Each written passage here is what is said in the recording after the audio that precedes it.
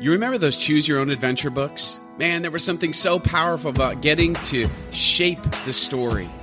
Well, today we're talking about how God's story shapes ours and how we play a part in shaping it moving forward.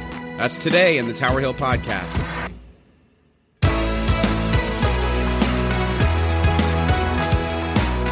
Hey everyone, welcome to the podcast of Tower Hill Church, a church for all generations. This is Pastor Jason. However you're listening and wherever you're listening to this, I pray that you feel God's blessing today. Well, we are in summer mode here, which means that we began our summer services. We now have an 8 o'clock in the morning patio service, which is an outside, traditional, but casual service. And then our usual 9 and 10:30 services. And I love when we switch to summer mode because it just means the summer fun is here. It's time for the beach and barbecues and getting some good family time and hopefully finding some rest. But remember, rest isn't about how many trips you can take. It's about where you find your rest. And real rest comes in a relationship with Jesus. So, vacations are fun, but finding your rest is all about your relationship with God. And you know that to be true because you go on vacation and you come home and you needed a vacation from your vacation.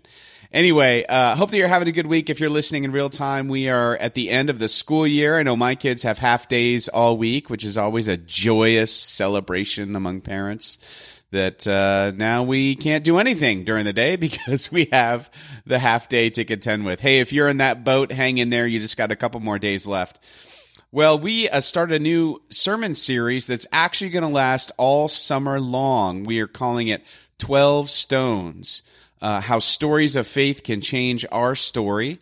And the idea is we are looking at different characters in Scripture and how their story helps us understand our story and how to live our faith in the here and now, which I'm excited about. We're going to do a deep dive into some of these biblical characters that you've heard of and that we've read about, and we're going to talk a little bit more about that. And so this week we start off with Joshua's story, and that's where the idea of 12 stones comes from. So you're going to hear about that and what that means. And in the meantime, that you have little moments where you could find your rest in Jesus. Maybe this sermon will be one of them.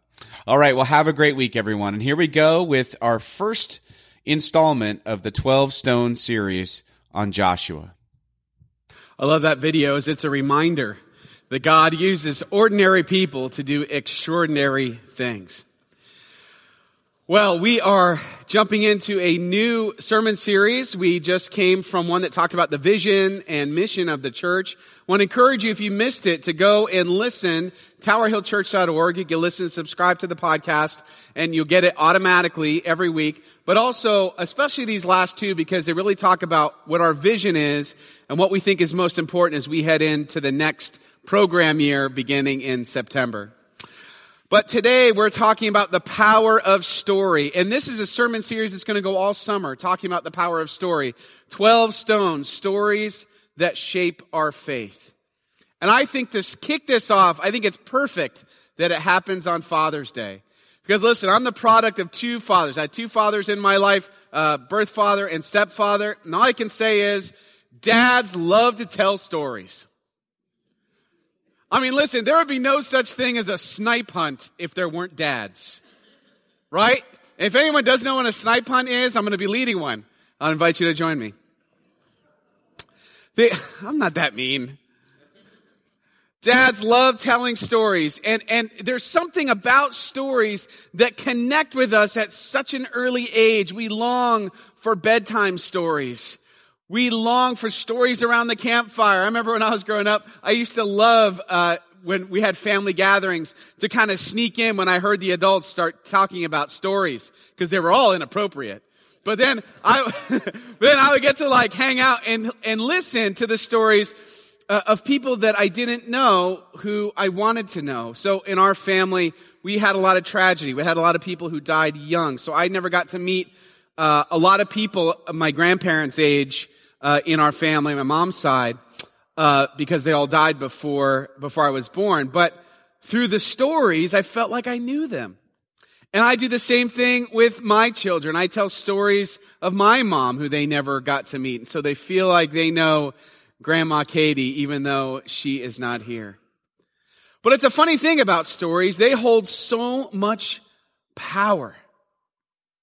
There's something about stories that captivate us and shape us. As every preacher knows, once you start losing them, all you have to do is say, let me tell you a story. And people, snap back to life. Oh, where am I? Am I at church? Okay, great. Oh, yeah, story. Let's hear it, right? They lean in a little more. People love to hear stories.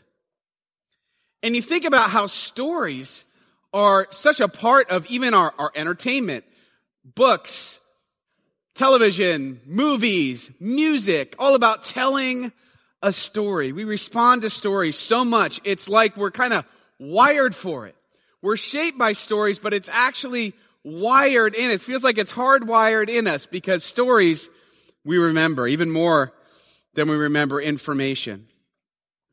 In fact, this is actually pretty literally true. Brené Brown, in her book, Rising Strong, she has this quote.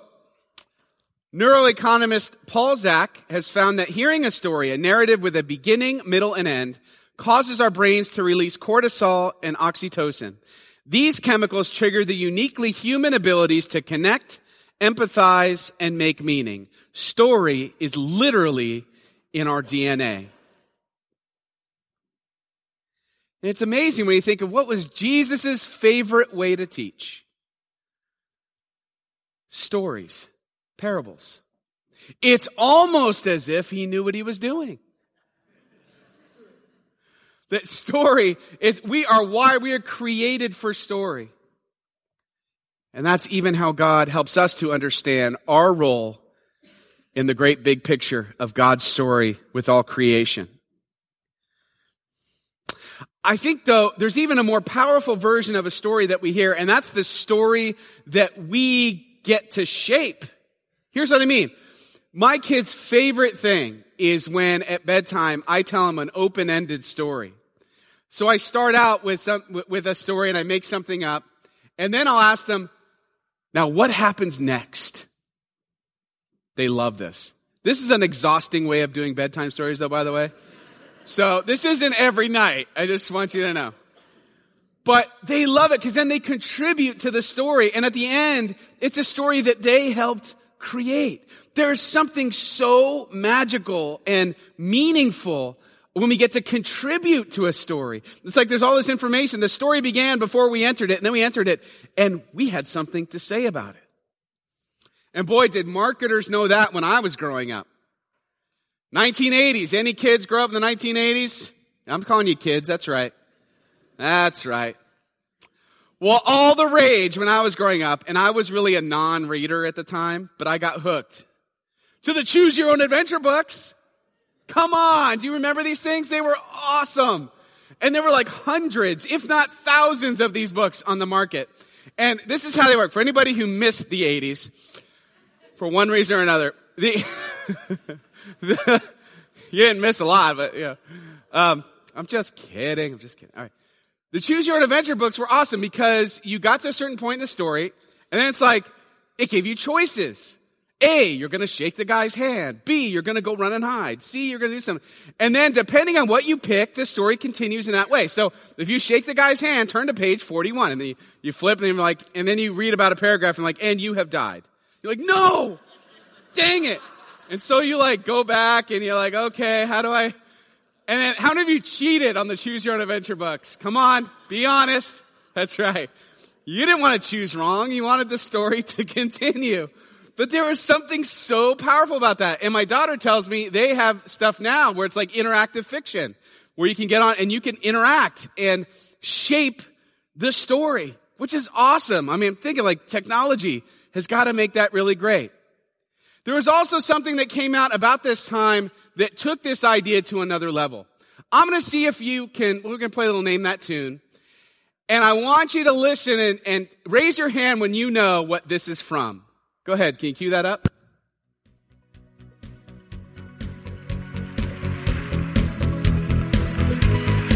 Raise your hand when you know it. Wait for it. If you know it now, you're pretty good. No words yet. Words are coming. Turn around, look at what you see.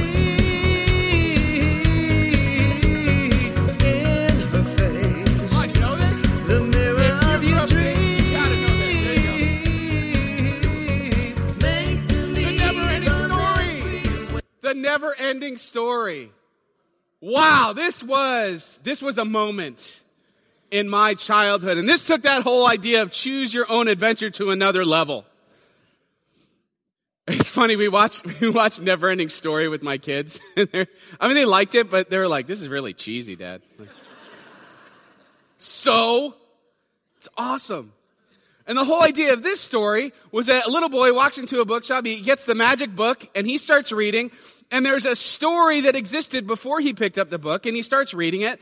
And as he reads, he finds that he is in the story. He's contributing. He's shaping the story itself. It takes that idea that he's shaping it. And I feel like there is a faith connection, yes, with the never-ending story.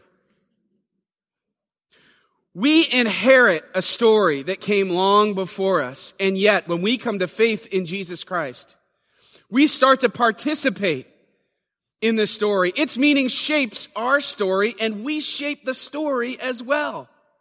Yes, we know how the story ends, but there's a great big middle of us doing what God has asked us to do, to participate in the story. It is our, and finally, never-ending story, as we are in eternity with Jesus Christ. And that is the power of the Christian faith. The story shapes us, and we also shape it as we live our lives of faith. And that's what this whole sermon series is trying to get at. How do we take the stories of all of these people in the Bible and figure out what they mean for our story, so that we can continue to shape the big story of God and His people and what He is doing to redeem it all. So today we are jumping into the story of Joshua. Now, as we get to Joshua's story, he's getting ready. He's getting ready to cross into the promised land. And remember, this was after 40 years of the Israelites wandering in the wilderness. Long time. And I'm sure they believed that getting to the promised land, crossing that Jordan River, going to the promised land was never going to happen. Years and years and years. And think about how it started. It started with such bang. Moses, let my people go. Oh, the plagues, the parting of the Red Sea. You've all seen the movie. And they walk on dry land. It's dramatic. It's amazing. They are freed from slavery forever. And then they get to the wilderness. Yay. Which they immediately hate. Moses does his best. They go 40 years around. And then to make it worse, after 40 years of at least Moses has this God connection. We can at least just keep following him. He dies. And this kid takes his place. Joshua takes his place. Think about the pressure on Joshua.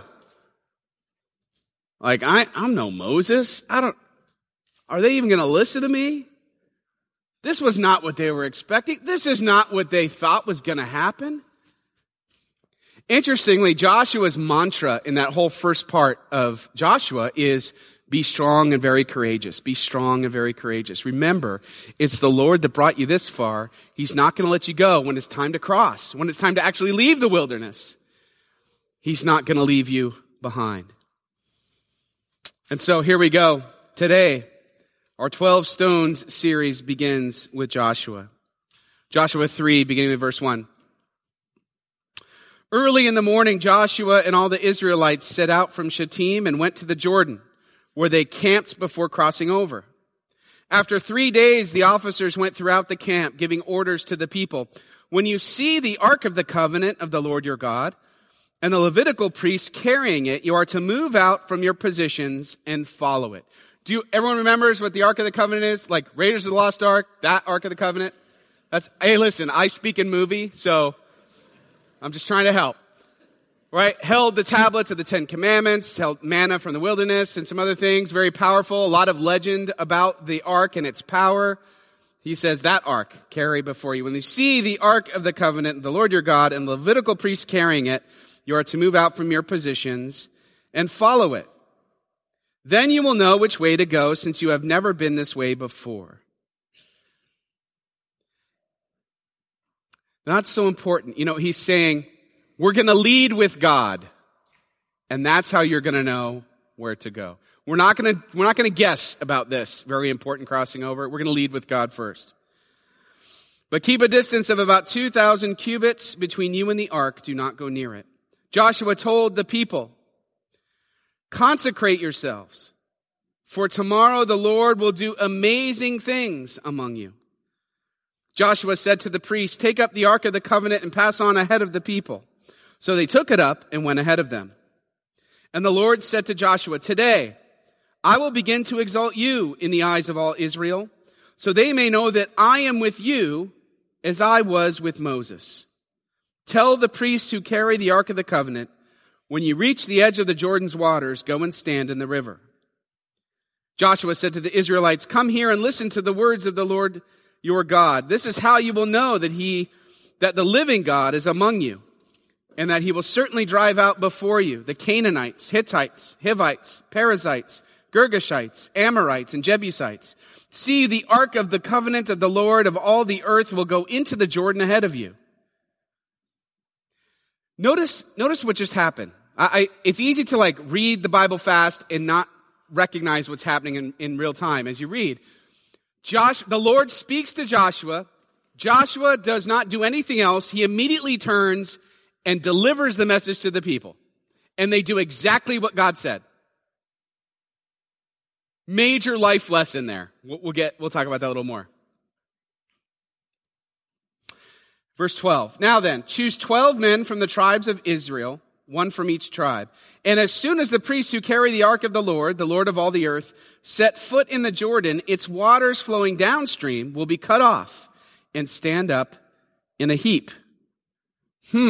Sounds familiar. Like it's happened before, which is the point. It's God's way of saying, I'm going to be with you, Joshua, and I want them all to see I'm with you in the same way I was with Moses. So this is going to look really familiar. There's going to be some water parting going on as we cross this river. So, verse 14, so when the people broke camp to cross the Jordan, the priests carrying the Ark of the Covenant went ahead of them. Now the Jordan is at flood stage all during harvest. Yet as soon as the priests who carried the ark reached the Jordan and their feet touched the water's edge, the water from upstream stopped flowing. It piled up in a heap a great distance away at a town called Adam in the vicinity of Zarethan, while the water flowing down to the sea of the Arabah, that is the Dead Sea, was completely cut off. So the people crossed over opposite Jericho. The priests who carried the Ark of the Covenant of the Lord stopped in the middle of the Jordan and stood on dry ground while all Israel passed by until the whole nation had completed the crossing on dry ground. When the whole nation had finished crossing the Jordan, the Lord said to Joshua, choose 12 men from among the people, one from each tribe, and tell them to take up 12 stones from the middle of the Jordan, from right where the priests are standing, and carry them over with you and put them down at the place where you stay tonight. Verse 6, in the future, when your children ask you, what do these stones mean? Tell them that the flow of the Jordan was cut off before the Ark of the Covenant of the Lord. When it crossed the Jordan, the waters of the Jordan were cut off. These stones are to be a memorial to the people of Israel forever. Oh, it's such an awesome story, right? There's a lot to it. There's a lot going on. And you can picture in your head this dramatic moment of the story. And here's the cool thing. It's like this story of Joshua, this is our story. But then the next question is, what do we learn from Joshua's story that shapes our story now? That's always the tricky part. How do I land this story in my everyday life? I think there are lots of ways that you can. I'm going to propose a few. I think we have to begin by acknowledging the wilderness, like what happens before we get to the crossing. The wilderness might just be the preparation you need for what God has next. Here's what I mean. Nobody loves the wilderness. Nobody. I don't know. I mean, not like the wilderness like we talk about in the Bible. I don't mean like going for a hike. Nobody likes the wilderness of the soul, where you feel like things are barren. You're in a holding pattern. You're circling the airport and you never land. Nobody likes that. Everybody hates that feeling, and we pray hard for God to get us out of it as quickly as possible. And then we say things, and people say things to us like, we just got to wait on God's timing. God's timing from what? Well, for whatever it is I'm waiting on him for, I'm in the wilderness. So maybe I'm waiting to cross into a new relationship, a new job, or maybe I'm waiting on God for something to do with my health or my finances or something. Something I'm waiting on God for, and I feel like I am walking in the wilderness, and I'm tired of it. And people will say to you, well, it's all in God's timing, and that's true. That's true. Sometimes God will make us wait in that holding pattern in the wilderness because the timing's not right. But you know what else I've noticed? Sometimes we're the ones that God's waiting on. See, the wilderness, even though none of us like it, we should all rejoice when we're in it, because that's when God wants to do something to prepare us for what's next.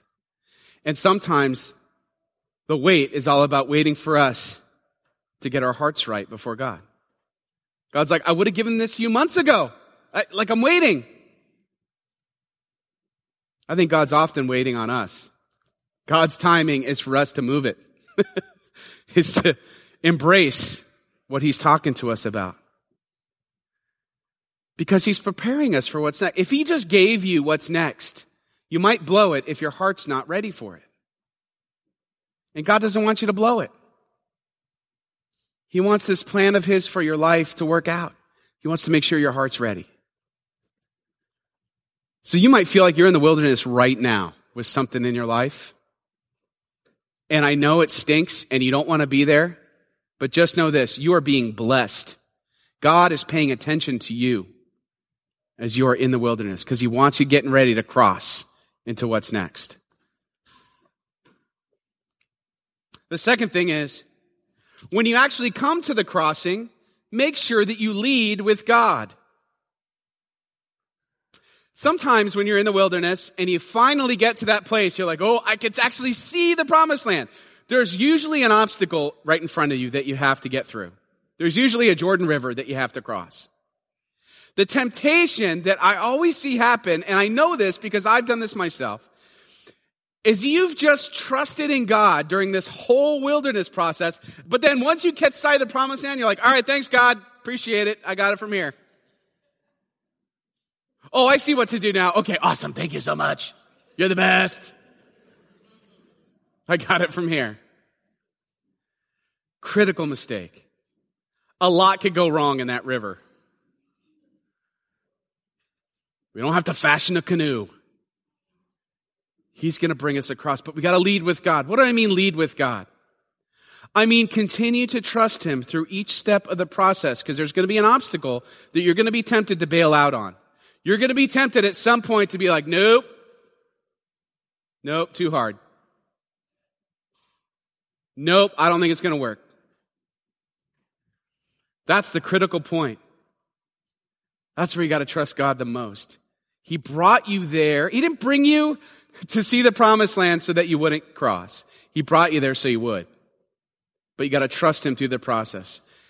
Let's look at what Joshua did. So the first thing Joshua did is he said, all right, I want you to look and listen and then lead with God. So by look, he meant, hey, everyone, Israelites, tomorrow get ready. God's going to do some amazing things. Prepare your hearts. Remember he says that, prepare your hearts. Consecrate yourselves. Tomorrow the Lord's going to do amazing things. Have that expectation that God will do amazing things. He will see you across that river. And then it's listen. Listen to what he says. I want you to do, and he's going to give you instructions. Now, I've never heard him talking to me in my ears, but I've heard him in my heart, where I feel like I know I'm supposed to do this. So do that. You came that far just to get to this point. Trust God the rest of the way. And to make sure you lead with God. I wanted to give you a story that sums this up. This isn't a happy Father's Day story, I'm afraid, because I don't have a lot of happy father stories in my life. The product of two fathers, both were kind of cut out of the same mold. Both died young, and my stepdad of a drug overdose in 2007, and it's hard. It's hard because you just see all that could have been in life didn't happen that way. But as I was growing up, and I love both my dads. And when my stepdad died in 2007, it was odd because we had been on the East Coast for a while. And after we moved from California, that's when my stepdad's addiction to prescription pills and other things got really out of control. And the Tucker family is all in California, and we didn't really have any contact with them. And so we didn't know if they knew how bad things had gotten, because there was really no connection for many years. And it got to a point where, my stepdad, he was in and out of jail. He finally ends up, they separated, my mom separated from him, and then he passed away, overdose prescription pills. And then I was called because I was the eldest son. I was the oldest, and so they said, you've got to, make the arrangements. And so I was forced to get in contact with the Tucker family in California. And honestly, and they wanted to do a service out there. There's many Tuckers. It's a big family. They wanted to do a service out there and wanted me and my sister to fly out and be a part of it. And honestly, I almost didn't go. I had been in the wilderness with my family, with my fears of, are they going to be angry? Are they going to be angry that we haven't been in contact? Are they going to be angry that they didn't know how bad things were with my stepdad? Are they going to have any resentment that this happened once he moved away from California? I just didn't know what was going to happen. And I really didn't want to go. But I felt God very clearly. And this is usually how I know it's God, because I don't want to do it. And I just felt it so strongly. I'm supposed to go to California and be a part of this thing. So I'm like, okay. And I spent the whole flight just praying to God. I say, okay, God, I've been in the wilderness with my relationship with my stepdad's side of the family. I say stepdad just for clarity, but I always called him dad. He was the dad who raised me. And that family was a family I knew really growing up. But I was praying that God would see me across that river. If that meant that he gave me extra strength in case they were angry or had resentment, that I'd be able to handle it. Or to get me across that river so that I could be open enough to deal with the situation well. But I knew I had to lead with God because I didn't have the strength to do it on my own. So I'm like, okay, God, I'm trusting you across this river, and I don't know. I just trust that you know what you're doing. And when I got out to California for the service and met up with the family, I was met with nothing but hugs and tears. A big welcome home. We love you. We're so sorry this happened to you. And our relationship with the Tucker side of the family has grown ever since. It was probably the most restorative and healing moment I've had with family in my life. But I almost didn't lead with God across that river. I almost didn't cross it at all. I think the funniest part was, so I was in seminary, and we get out to the place. This is how the Tucker family rolls. So apparently we do ashes in the middle of Palm Springs desert. We just find like a canyon where we just go and bury people, loved ones. I'm sure, now if you're listening on the podcast, I'm sure it's all legal. Sure it's all legal. But we go out there and we go out to the place where we do it. And my grandpa's basically like, so you're going to do the service? Sure. Thank God I brought the little pastor book with the prayers and stuff in it. You know what I'm talking about? I had it. I was like ready to go. I was not ready for that. But they saw me as pastor. Hey, I was in seminary. I was close enough. But that's been such a wonderful healing thing for my life. But it never would have happened if I would have gone with my impulse to not lead with God. And then third, I have a chance to do this all the time with you and with my kids. But this, I think, is a big part of it. Remember and share your story. All those rivers that the Lord helped you cross, don't forget them. Build a memorial. That's that whole idea of teach your children about these moments. Pile up those 12 stones and never forget what God has done for you. He has done miraculous things. He gets you across each and every Jordan River. And how many times did you think it couldn't even happen? And he did it anyway. Remember and share your story. Share it with your kids and your grandkids, the people in your life. Share about it. Pepper in all of those fun, family, inappropriate stories. Pepper in some faith stories about how God got you to the other side. When your children ask, tell them how God shaped you through his story. Let the story of God's people shape your never-ending story with Jesus Christ. Amen.